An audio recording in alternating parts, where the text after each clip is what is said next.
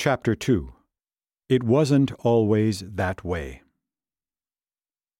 7 years ago, seemingly out of nowhere, Pope Francis declared the revered 10th century Armenian monk Saint Gregory of Nareg to be a Doctor of the Church. This title, unique to the Roman Catholic Church, is bestowed upon the most highly venerated theologians of the Catholic Church. Among the Catholic Church's many thousands of saints, only a few dozen have been granted the exalted title Doctor of the Church. The Pope's proclamation was extraordinary. It was stunning. St. Gregory of Nareg was never a member of the Catholic Church. Holed up in his monastic cell on the southern shores of Lake Van, it is highly unlikely that Gregory ever met a Roman Catholic. He likely wouldn't have recognized one if he saw one. For the Catholic Church to proclaim St. Gregory of Nareg as a Doctor of the Church is like the President of the United States bestowing the Presidential Medal of Freedom on an obscure playwright from Peru. What should qualify an Armenian Apostolic Orthodox monk to be heralded as an authority on the teachings of the Catholic Church? More to the point, whatever Nareg's gracious and saintly virtues may be, how would the Roman Catholic Church even know of this man's existence? Why would they take interest in his writings, his prayers, his theology, and other godly gifts? How many Armenians have ever read a line of his writings, or could state the century in which he lived? And not just St. Gregory of Nareg. How many of us could name 6 saints of the Armenian Church and give a brief synopsis of their contributions to our theology, sacred culture, or distinctive expression of the Christian faith?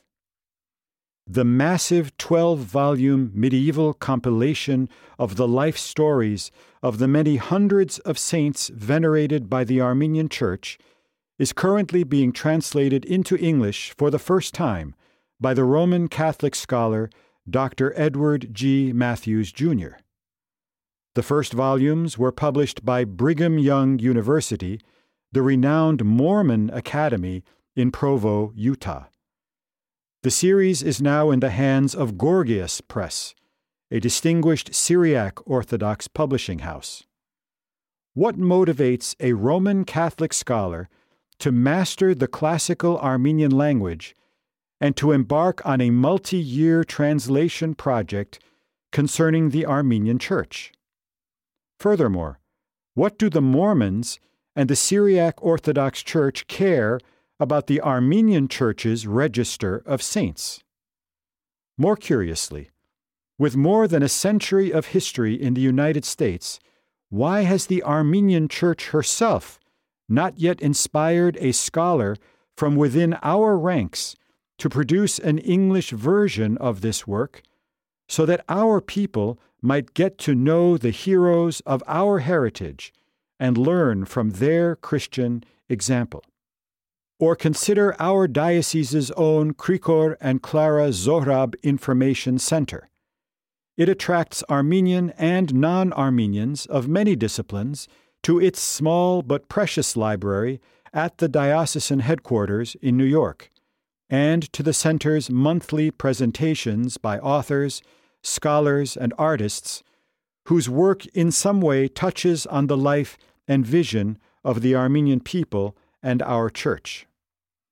A few years ago, the director inaugurated a program called Krapar Yevkini, Classical Armenian and Wine, an offbeat elementary course in the classical Armenian language, offered in a relaxed, non-classroom environment, yes, over a glass of wine. The program continues to attract a modest but avid group of Armenians and non-Armenians, ordinary folks who are eager to learn the ancient language of the Armenian Church. That language is the key to all Armenian literature, theology, and culture before the 19th century. Clearly, there is something exciting hidden away in the writings of our classical language that these people consider worth investing their time to discover. Many are the examples of the unlikeliest of people taking an interest in the Armenian Church. The celebrated 18th to 19th century English poet Lord Byron spent a year with the Armenian Mkhitarist monks on the island of San Lazzaro in Venice, where he studied Armenian and translated several Armenian biblical, theological, and other works into English. Virtually every Armenian church in our diocese has opened its doors to non-Armenian individuals and families who stumbled in and chose to make our church their Christian home. The Armenian Church possesses something unique that has captivated people, Armenian and non-Armenian, something that continues to resonate with many people who consider it worth investing in. She offers a perspective on the mysteries of life and of life beyond that intrigues even people who have no ethnic or other obvious connection to the Armenian people. Jesus speaks of a treasure hidden in a field, which a man found and covered up. Then, in his joy, he goes and sells all that he has and buys that field. Those that immerse themselves into the heart of the Armenian Church and commit themselves to its values and strenuous but extraordinary way of life might be compared to Jesus's merchant in search of fine pearls, who, on finding one pearl of great value, went and sold all that he had and bought it. Matthew chapter 13, verses 44 to 46. Many people throughout history and until today have discovered for themselves that pearl of great value in the Armenian Church.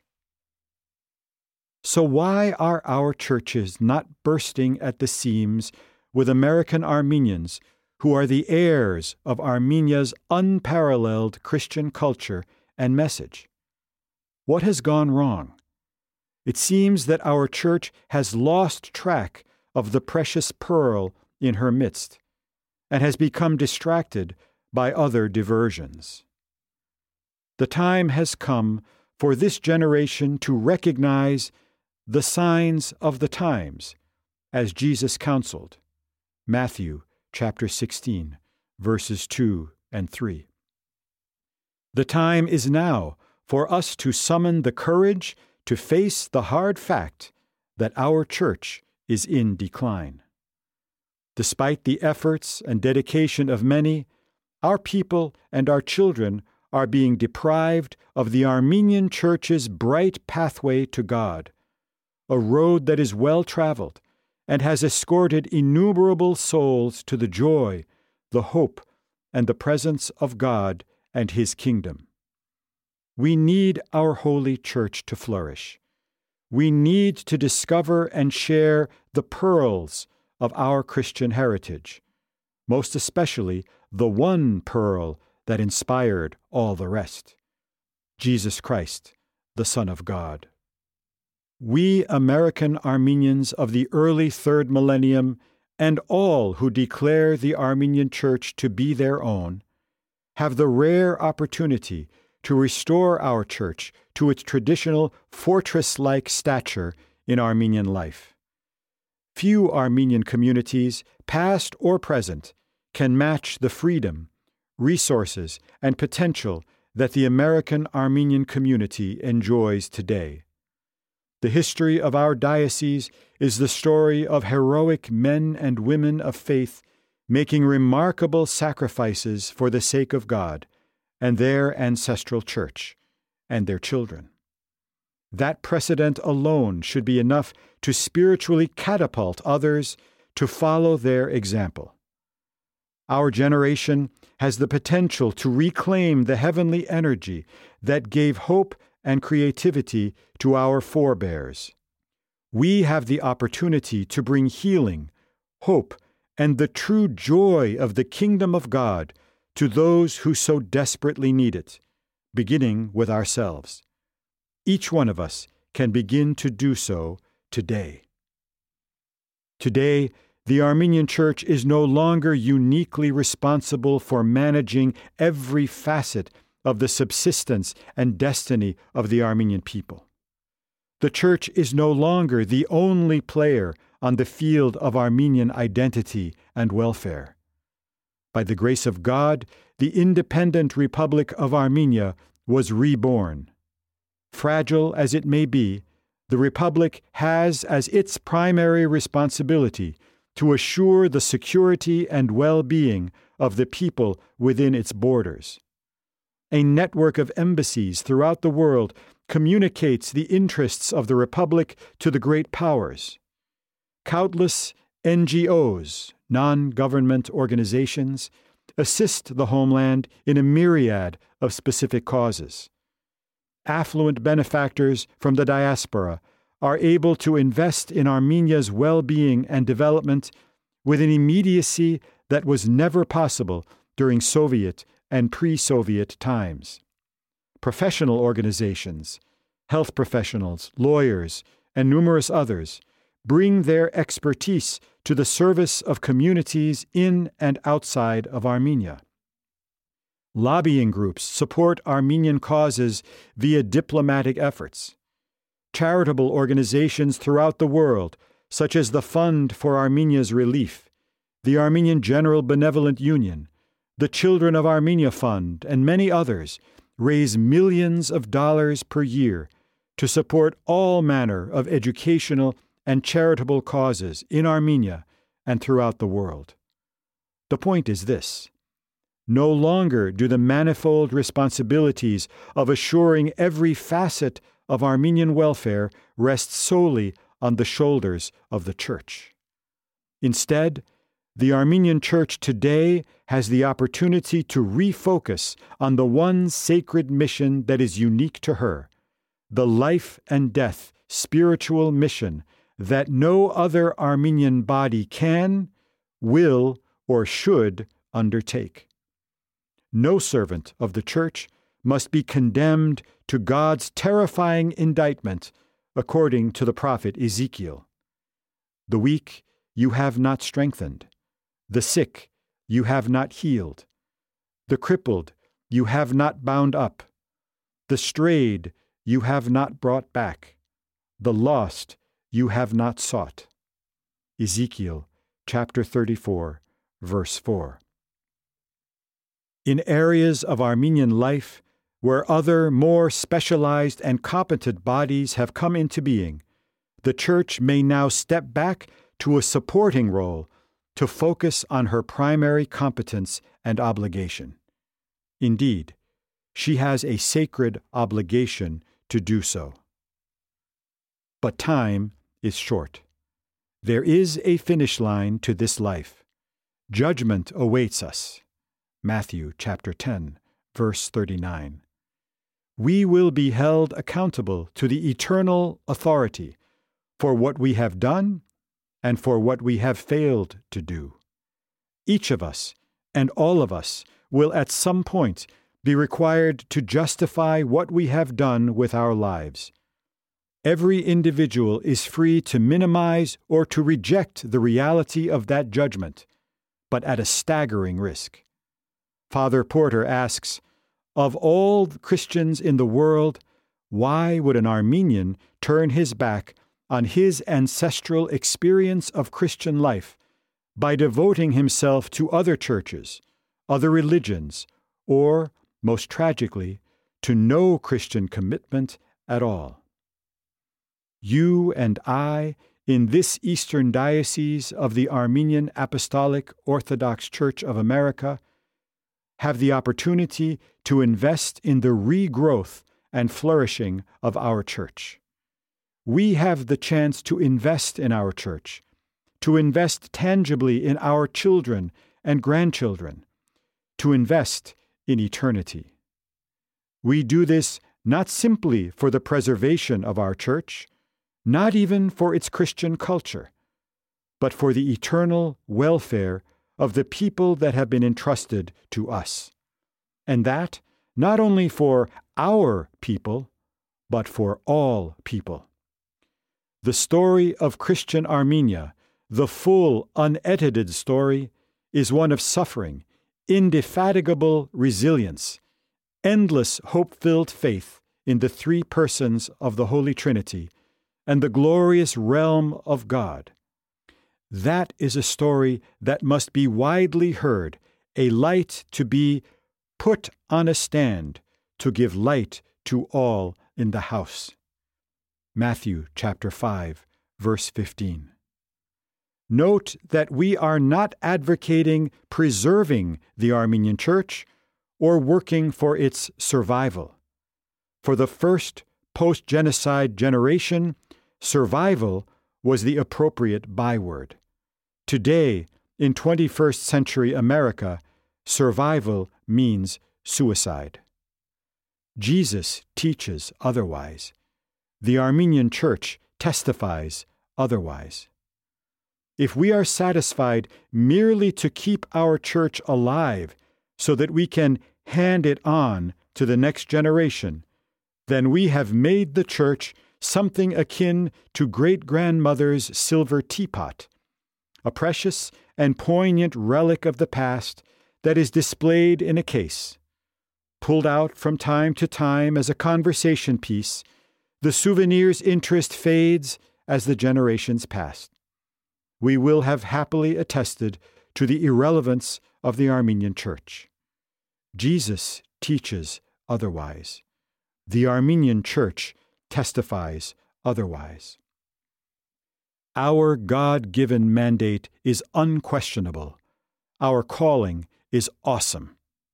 It will require not tweaking, but nothing short of culture change, a complete overhaul in our personal and corporate mindset and attitude toward the ultimate things of God and toward the Armenian Church.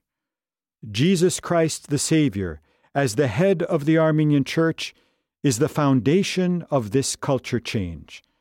Our commitment to Him must be unwavering, rock solid, and growing ever stronger.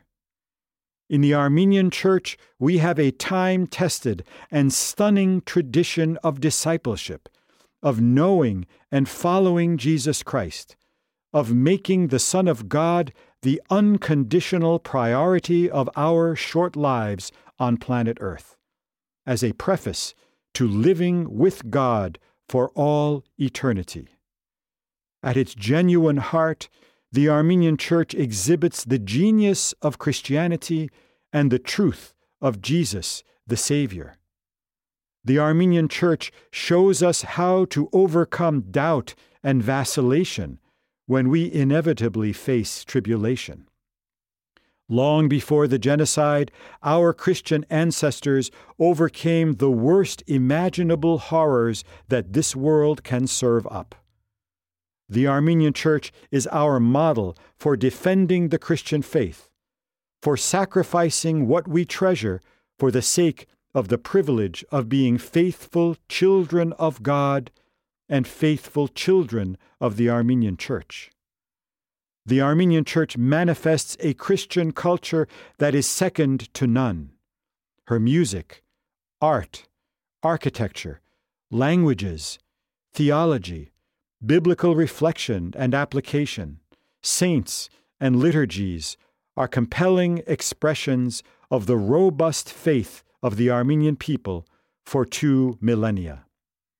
The Armenian Church's balanced, rational, and compassionate understanding of God's will for His creatures is neither legalistic, do this, do that, don't do this, don't do that, nor subjective, anything is okay if it seems good to me. Her unique theological experience of God and her insights into the truth of Christianity, when discovered and understood, are captivating. Her witness and message are possibly even more compelling today than ever before, not just for Armenians, but for the world. In all that has been offered so far, it would seem that our task is to strengthen the Church by discovering the essence of our ancestral Christian heritage, reclaiming it, and rededicating ourselves and our diocese to it. At the most practical level, this is surely correct. However, in reality, our task is simultaneously more mysterious and more magnificent.